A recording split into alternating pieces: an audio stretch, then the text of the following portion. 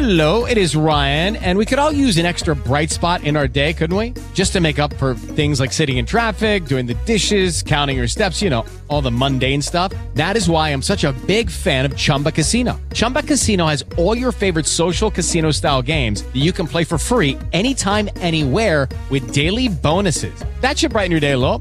Actually, a lot. So sign up now at ChumbaCasino.com. That's ChumbaCasino.com. No purchase necessary. VGW Group. Void where prohibited by law. See terms and conditions. 18+. Hello, it is Ryan, and I was on a flight the other day playing one of my favorite social spin slot games on ChumbaCasino.com. I looked over at the person sitting next to me, and you know what they were doing? They were also playing Chumba Casino. Coincidence? I think not. Everybody's loving having fun with it. Chumba Casino is home to hundreds of casino-style games that you can play for free anytime, anywhere, even at 30,000 feet. So sign up now at ChumbaCasino.com to claim your free welcome bonus. That's ChumbaCasino.com and live the Chumba life. No purchase necessary. VGW Group. Void where prohibited by law. See terms and conditions. 18+. The Oracle Network.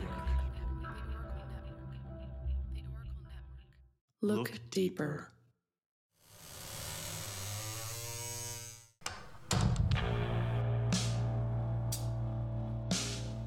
Well, hey there, friends. Welcome back. I'm your host, Melanie Peterson, and I have a confession to make. I know each week I come to you with a story that is the most horrifying or disturbing or bizarre or stomach-churning, and as much as I hate to get repetitive, quite frankly, this one is definitely one for the books, and there are not nearly enough adjectives in the world to describe how this case makes me feel. Not because of the atrocious crimes that our killer committed. Authorities believe he most likely murdered as many as 400 young girls, or his flat-out, unrepentant attitude, but more so because of the fact that after 16 years of custody, Pedro Alonso Lopez, the monster of the Andes, the man who terrorized the South American countries of Peru, Ecuador, and Colombia for over a decade, had somehow been declared fit to return to society, walked out the front door, and vanished. To this day, no one knows if he is dead or alive, and if he is alive, 22 years after the fact, where is Pedro Lopez? Buckle up, my friends. This one is going to be a bumpy ride. This is Mask of Sanity.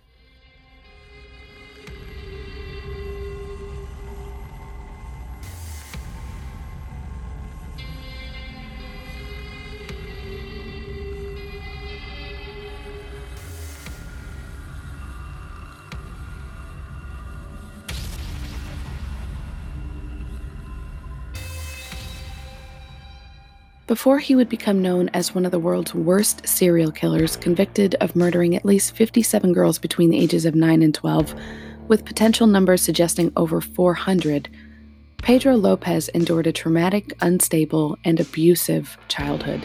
He was born on October 8, 1948, in Tolmia, Colombia, to a woman named Benilda Lopez de Castañeda. Pedro's father, Menardo Reyes, was actually married to another woman and having an affair with Benilda. He was killed during La Violencia, which was a decade-long civil war in Colombia between the country's conservative and liberal parties. And this happened when Benilda was just 3 months pregnant with Pedro. He would be the seventh of 13 children, quote, was polite as a boy and wanted to be a teacher, according to his mother, end quote. After he was captured, Lopez stated his mother was not the kind and loving parent she claimed to be, and that he endured physical abuse from his mother, who was a sex worker, as well as from clients of hers who came to the family home. Lopez, quote, also claimed that from a young age, he would watch his mother have sex with clients and that she would let them hit her on occasion, end quote. So the emotional and physical abuse that Lopez was subjected to at such a young age no doubt affected his emotional development and his ability to learn right from wrong. When he was 8 years old, his mother kicked him out of the house because she caught him allegedly molesting his younger sister. Lopez later stated, quote, my mother threw me out when I was 8 after she caught me touching my sister's breasts, end quote. Other reports say there was no molestation and that Lopez simply ran away. But either way, a young Lopez would end up living on the streets of Bogota for a short while. At one point, he was approached by a man who said he could take him in, give him somewhere to sleep, a hot meal, safety, and Lopez, being young and in need, took the man up on his offer. But instead of fulfilling the promises he made to Lopez, the man was actually a pedophile who took him to an abandoned building and sexually assaulted him several times. After this assault, Lopez decided to, quote, join a gang of street children for protection. The gang would often fight others with knives and belts for food and places to sleep in. They would also smoke bazuco, a type of drug derived from cocaine, end quote. Lopez would spend several years living on the streets, homeless and begging for food, and extremely wary of strangers, rightfully so. He, quote, slept in alleyways and empty village market stalls, drifting from town to town and living hand-to-mouth on the streets, end quote. While living in Bogota, he was taken in by an American family who took pity on him. They saw him on the streets, begging, starving, so they gave him room and board and enrolled him in a school for orphans. However, this brief glimmer of a hopeful future would be short-lived, as Lopez soon ran away after he was allegedly molested by a teacher when he was 12 years old. He also reportedly stole some money from the school, and over the next several years, he began resorting to a life of crime. He would steal cars and sell them to local chop shops for cash. Eventually, this would catch up with him, and he was arrested in 1969 for auto theft and sentenced to a 7-year prison sentence in Bogota when he was 18. Not long after he was sent to prison, Lopez claimed he was gang raped by 3 inmates. Now, there's no question that the repeated sexual assaults that Lopez endured through his developmental years had a significant and traumatic effect on him. After the gang rape, Lopez recalled that he, quote, made a shiv for himself and hunted down his rapists, killing all of them. Now, some versions claim he was also raped by a 4th inmate who escaped his wrath, and also that he strangled the ringleader of the rapists with his bare hands, end quote. Unfortunately, violence begets violence, and the attack on his attackers earned him both respect and fear from the other inmates. So, fortunately, he was never bothered again, but at the same time, his retaliations on the men who assaulted him were actually considered acts of self-defense by the local Colombian Justice Department, and because of this, only 2 years were added to his previous sentence. Now, this justification for his revenge, I think, also helped instill in him a sense of fearlessness and bravery, for lack of a better term, for what he would go on to commit against all these young girls and women. Once he was released from prison in 1978, Lopez moved to Peru and emerged as a new, devious type of man. He would begin abducting, raping, and murdering young girls, averaging 3 a week. When asked why years later, he said, quote, I lost my innocence at the age of 8, so I decided to do the same to as many girls as I could, end quote. He wanted to make as many little girls feel as helpless and scared as he did when he was sodomized by the man in the abandoned building. At one point, Lopez had gotten into a routine of abducting children from Indian tribes due to their isolation and smaller communities, lesser chance of authorities getting involved, therefore giving him a better chance of success. He had attempted to kidnap a 9-year-old girl from an Ahuachuco Indian tribe, but was caught in the act by tribal members. Now, according to their law, quote, anyone caught for such a crime would be sentenced to death, a punishment which involved being buried alive, end quote. Members of the tribe beat him, they tortured him. He was, quote, buried up to his neck by the natives who planned to pour syrup on his head and let him be eaten alive by ants. However, he was saved when an American missionary intervened and convinced them to let her deliver him to police, end quote. Initially, the tribe refused, and it took some convincing, but they finally relented and they let Lopez go with this missionary. I can understand wanting to intervene if you think you're seeing unjust punishment. However, clearly this missionary didn't know what she was doing. She didn't know who she just freed or why he was being held by these people, because instead of taking him to the police like she promised, she went back on her word and drove Pedro Lopez to the Colombian border and set him free. This punishment and near-death experience had little effect on Lopez, and he soon resumed killing young girls as he roamed through Colombia and Ecuador. At this point, police were actually convinced that the ever-increasing number of missing girls was due to slavery and prostitution rings rather than it being the work of a single man. Families of the missing girls did everything they could think of to try to find their daughters. They put up flyers, they put ads in newspapers, hoping for any hint or clue as to the whereabouts of their missing girls. In 1980, there was a flash flood in Ambato, Ecuador that swept through and overflowed a riverbed near the town, unearthing the bodies of 4 children on the riverbed who were previously thought to be missing.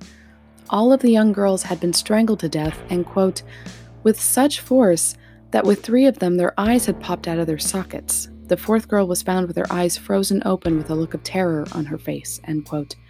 The discovery of the children led authorities in Ecuador to consider that there was a serial murder on the loose, and on March 9, 1980, Lopez attempted to abduct 12-year-old Maria Poveda from the Plaza Rosa marketplace in Ambato, but thankfully, her mother, Carvina, and other women nearby intervened and stopped the kidnapping. Lopez was detained by some of the local traders, and some reports say he was on the verge of being lynched when police arrived to arrest and take him away because they were furious. They knew that there was a man going around kidnapping, possibly murdering children. They stopped him. They had a good idea that this was the man responsible. As he was being arrested, Lopez became kind of irate and shouting at the crowd, insisting that he was a good person, that he didn't mean any harm, that he wasn't going to hurt her. After arriving at police headquarters, Lopez was interrogated according to the rights and standard protocol befitting an Ecuadorian citizen. Except Lopez wasn't an Ecuadorian citizen and confessed to being a drifter from Colombia. And that changed everything. Upon learning this, the police lieutenant, quote, beat him and accused him of being part of a gang abducting girls from Ambato. The officer threatened to kill him if he didn't confess, but Lopez remained silent, end quote. Clearly, the physical intimidation wasn't working, so a new approach was taken. And I have conflicting stories about how this happened, so I'll just go with the most commonly used one. Police engaged the services of a man named Pastor Cordova Godino. He was a local priest, and they sent him in undercover as an inmate and put him in the same cell as Lopez. After a bit of conversation, swapping stories, Godino was instructed to tell Lopez that he had been arrested for rape, and after a little bit of this, it was almost like a dam broke, and Lopez was only too eager to tell him every detail he could remember about the countless murders he had committed. Over the next month, Godino relayed all he could remember to the police. He claimed that he didn't sleep for 27 days because he was actually terrified of being murdered in his sleep. And in April 1980, police conducted a follow-up interrogation with Lopez, bringing up all the findings from his conversations with Godino. Realizing he was caught, Lopez broke down and told them everything. Authorities also contacted their counterparts in Peru and Colombia to confirm parts of his story. He had such a clear memory of every crime and confessed to killing at least 110 children in Ecuador, more than 100 in Colombia, and at least another 100 in Peru. With such remorselessness, Lopez stated, quote, I like the girls in Ecuador. They're more gentle and trusting, more innocent. They're not as suspicious as Colombian girls, end quote. Lopez detailed how he would pick his victims hunting during the day. He said, quote, he would walk the streets looking for innocent girls who he would lure away with the promise of gifts, end quote.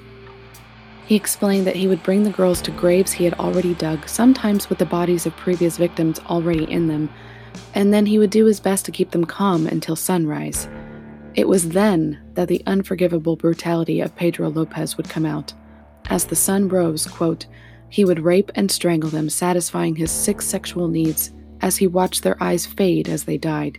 He never killed at night because he could not see his victims' eyes and felt without that element, the murder was a waste, end quote. He also confessed to playing games with the bodies once he had killed them. He would have conversations with them or have these gruesome tea parties where he'd prop 3 or 4 girls up in a shallow grave and just sit there talking to them, enjoying their company, but once he got bored, he'd go find a new victim. His bloodlust was uncontrollable.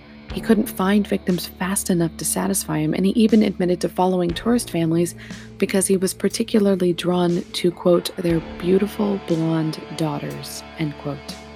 All the while Lopez was telling the story, police were beside themselves, like basically jaws on the table, and unable to believe that everything they had just listened to was true.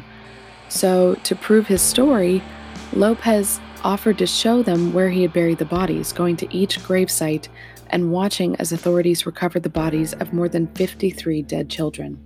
According to Major Victor Lasagno, director of the Ambato prison, quote, "If someone confesses to 53 you find and hundreds more you don't, you tend to believe what he says. I think his estimate of 300 is very low because in the beginning, he cooperated with us and took us each day to 3 or 4 hidden corpses. But then he tired, changed his mind, and stopped helping," end quote. Now, why Lopez thought he wouldn't be held accountable for his crimes is beyond me, but apparently the reason why he stopped cooperating was that he realized he was going to be charged with murder. However, the discovery of the 53 bodies from more than 30 graves gave police no choice but to believe his initial story, and Lopez was arrested and charged with murder. As the details of his crimes became more and more known, the public began to refer to him as the Monster of the Andes. On January 25, 1981, he was charged with 110 murders that he detailed during his confession. Police said he could have been charged with 350, but due to the rising costs and complications of additional trials in Peru and Colombia, they decided to keep it as simple as possible in order to ensure a conviction. And in 1983, he was sentenced to life imprisonment, which only had a 20-year maximum sentence in Ecuador. So my question is, Hello, it is Ryan, and we could all use an extra bright spot in our day, couldn't we? Just to make up for things like sitting in traffic, doing the dishes, counting your steps, all the mundane stuff. That is why I'm such a big fan of Chumba Casino. Chumba Casino has all your favorite social casino-style games that you can play for free anytime, anywhere with daily bonuses. That should brighten your day a little. Actually, a lot. So sign up now at ChumbaCasino.com. That's ChumbaCasino.com. No purchase necessary. VGW Group. Void where prohibited by law. See terms and conditions. 18+. why say life imprisonment? If you're not going to keep him in prison for life, don't say life imprisonment. And this law actually, after some research, seems like it was something that had been passed well over 100 years ago and just never was updated. But if I was presented with someone like this, I would take that as the opportunity to maybe update our laws so that he would spend more than just 20 years in prison for the murder of suspected murders of 350 young girls. Lopez spent the next 16 years as a resident of the Pavilion B section of Quito's Garcia Moreno prison, where at one point he found himself in the company of another equally brutal serial killer, Daniel Camacho. The majority of his time in prison was actually spent in solitary confinement because of a $25,000 bounty on his head from relatives of some of his victims. In 1992, Lopez was asked to be interviewed by Ron Leitner, who worked with the National Examiner. Leitner had access to Lopez and could ask him questions concerning his crimes, so he arrives at the prison. He's walking down the corridor towards the cell containing one of the world's worst-known serial killers. He crept along quietly and remembered peeking into the barred window and seeing Lopez sitting with his back against the wall and flexing his unusually large hands. That's something that seems to come up a lot, how big and powerful Lopez's hands were. Leitner prepped his camera and had it focused on the window when suddenly he heard a guard hiss down the hall, and apparently the guards like to do whatever they could to try to torment the man who instilled such fear in all these different countries. What happened next gave Leitner an up-close and personal look at just how terrifying and rage-filled Lopez was. Upon hearing the guard, Lopez started moving in his cell and suddenly rushed at the window, growling and snarling at the man on the other side as Leitner snapped a photo, immortalizing the killer. Leitner returned to the prison the following day, this time with prison director Victor Lasagno, to conduct the interview. After he stepped into the cell, Lasagno introduced him to Pedro Lopez.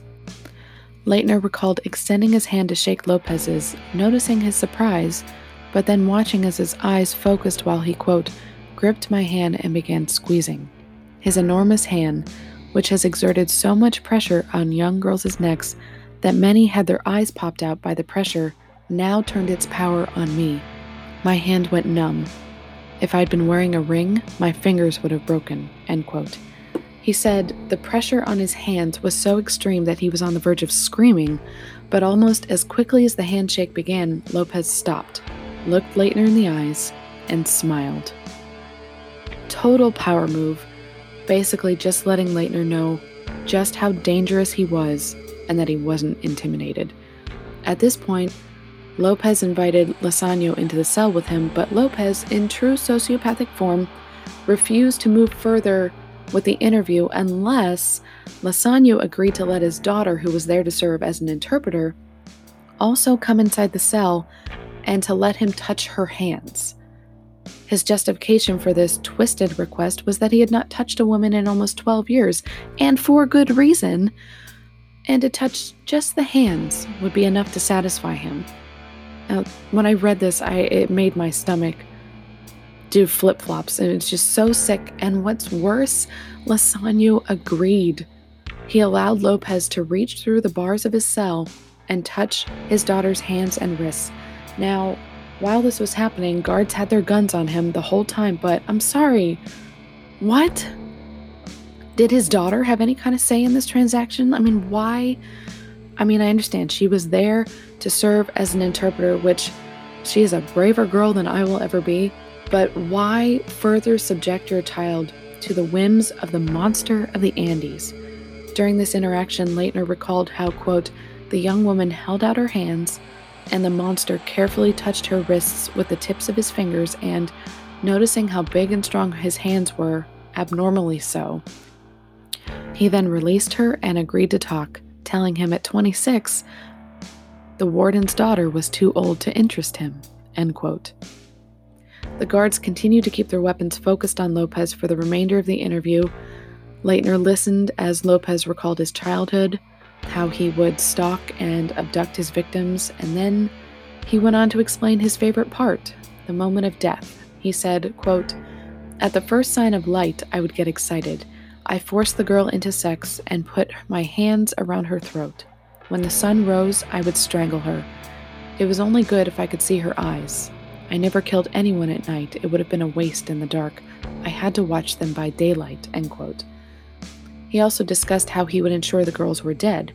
He'd either slit their wrists to see if blood was still pumping, or hold a mirror under their nose to see if they were still breathing. And if they were still alive, he would do whatever he could to finish the job.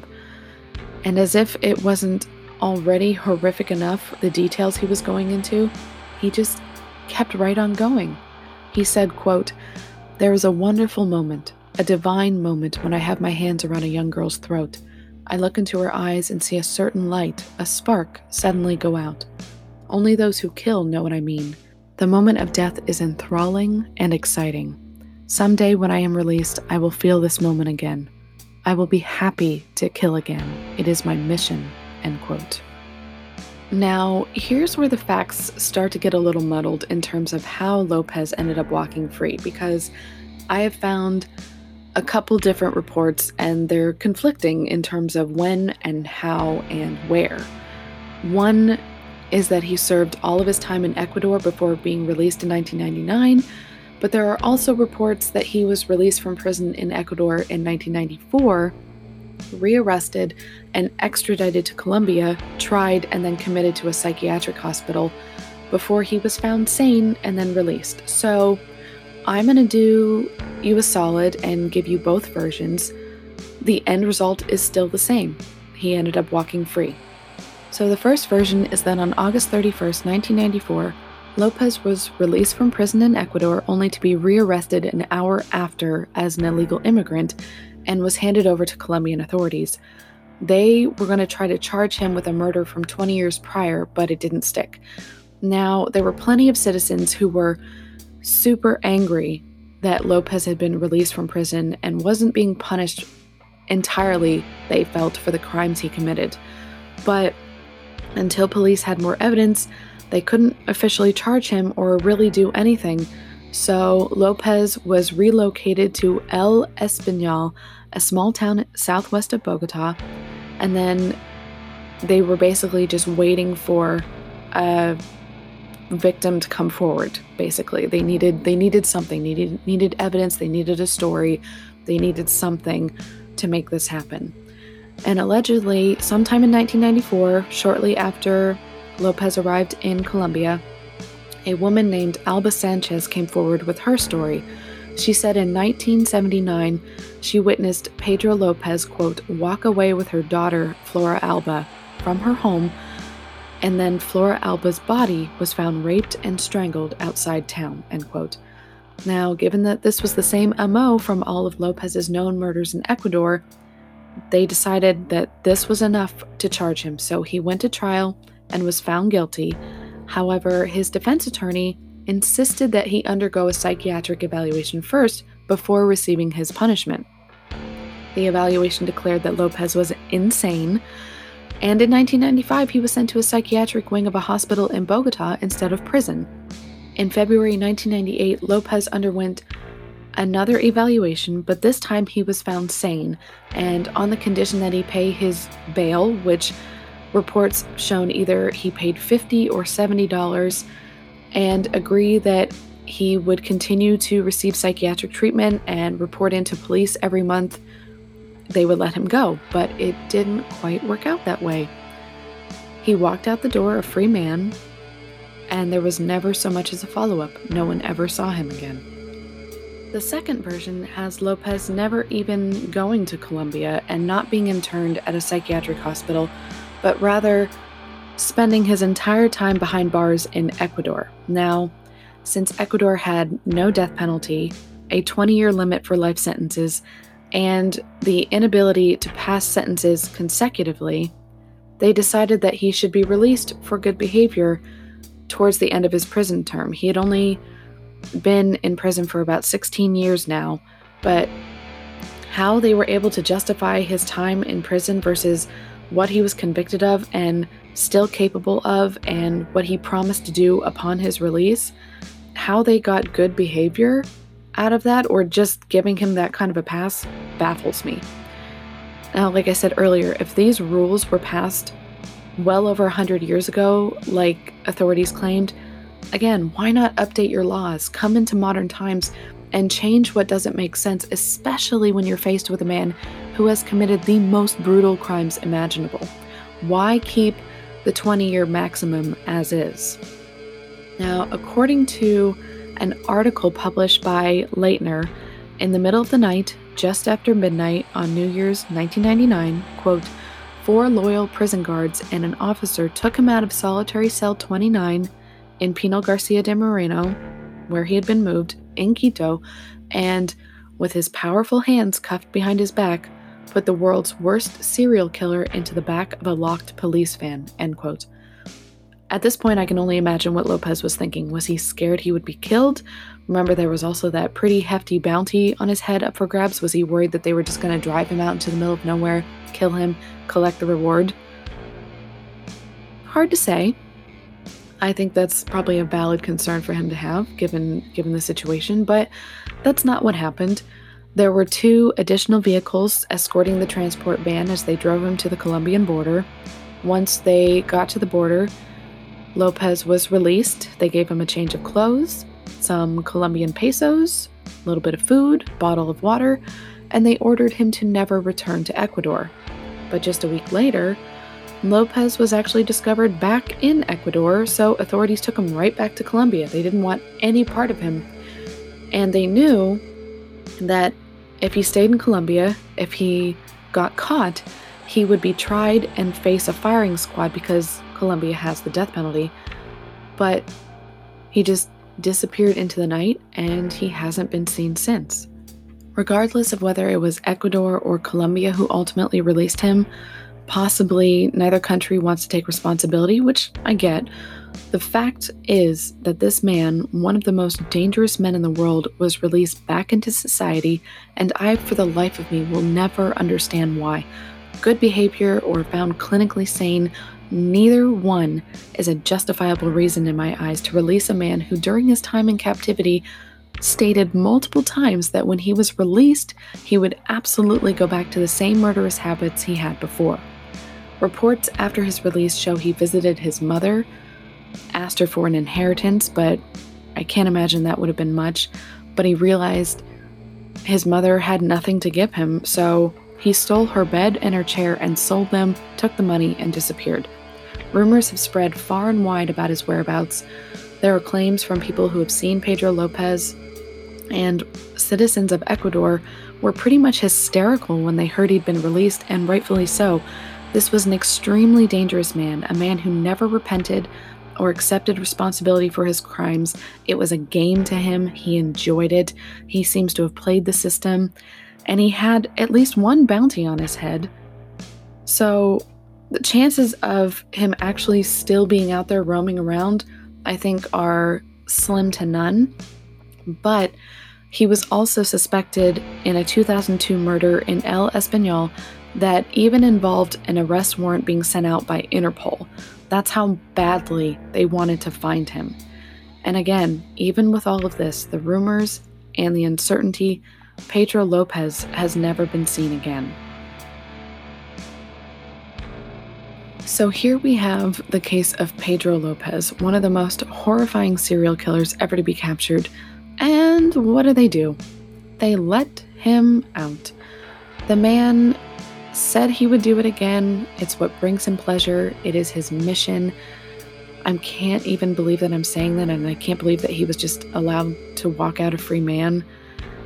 And then he just vanished. He claimed to have murdered at least 350 girls, and most authorities involved believe that for as high as that number sounds, it's probably too low. He was absolutely the epitome of the moniker bestowed on him by the public, and if there was one person you never, ever, ever, ever, ever should have let walked out a free man, it's him. And the fact that no one has seen or heard from him since his release is mind-blowing, and I am not ashamed to say that I hope someone caught up to him not long after he was released and took care of him. The amount of lives, the amount of families that he destroyed, they don't deserve to live in fear that this man would find his way back and begin committing the same atrocities that he had been arrested for 20 years prior to his release. Okay, friends, keep sending your episode suggestions my way. Again, you can submit through any of the social medias, and if you haven't done so yet, please follow the Oracle Network on Twitter and Instagram at Oracle Network. Oracle is spelled ORACL3. Check out our website as well. There are links and podcast players for all of the podcasts in the network, so you can listen to all these amazing shows, and maybe you'll find a new favorite. The website is linked in my episode notes, along with my resources and my Patreon link if you're interested in bonus episodes and minisodes. Thank you all so much for listening. Please stick around after the episode for the promo trailer for the true crime podcast Murder and More. And be sure to join me next week for a brand new episode. I've got my eye on the case of Mr. Charles Albright. Until next time, stay safe, friends.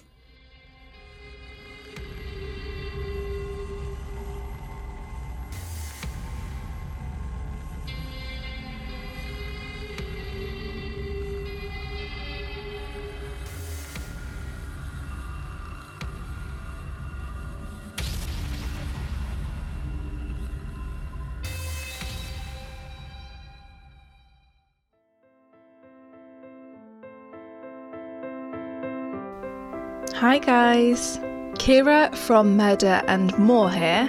I am the solo host of the UK-based true crime podcast, where each Sunday I tell you about a murder, disappearance or serial killer. Murder and More is available to listen to wherever you get your podcasts, including platforms such as Apple Podcasts, Spotify, Castbox and Stitcher. You can find us on Twitter and Tumblr at Murder and More, Instagram at Murder and More Pod, and on Facebook at Murder and More Podcast. Head over to murderandmorepodcast.wordpress.com to find out more.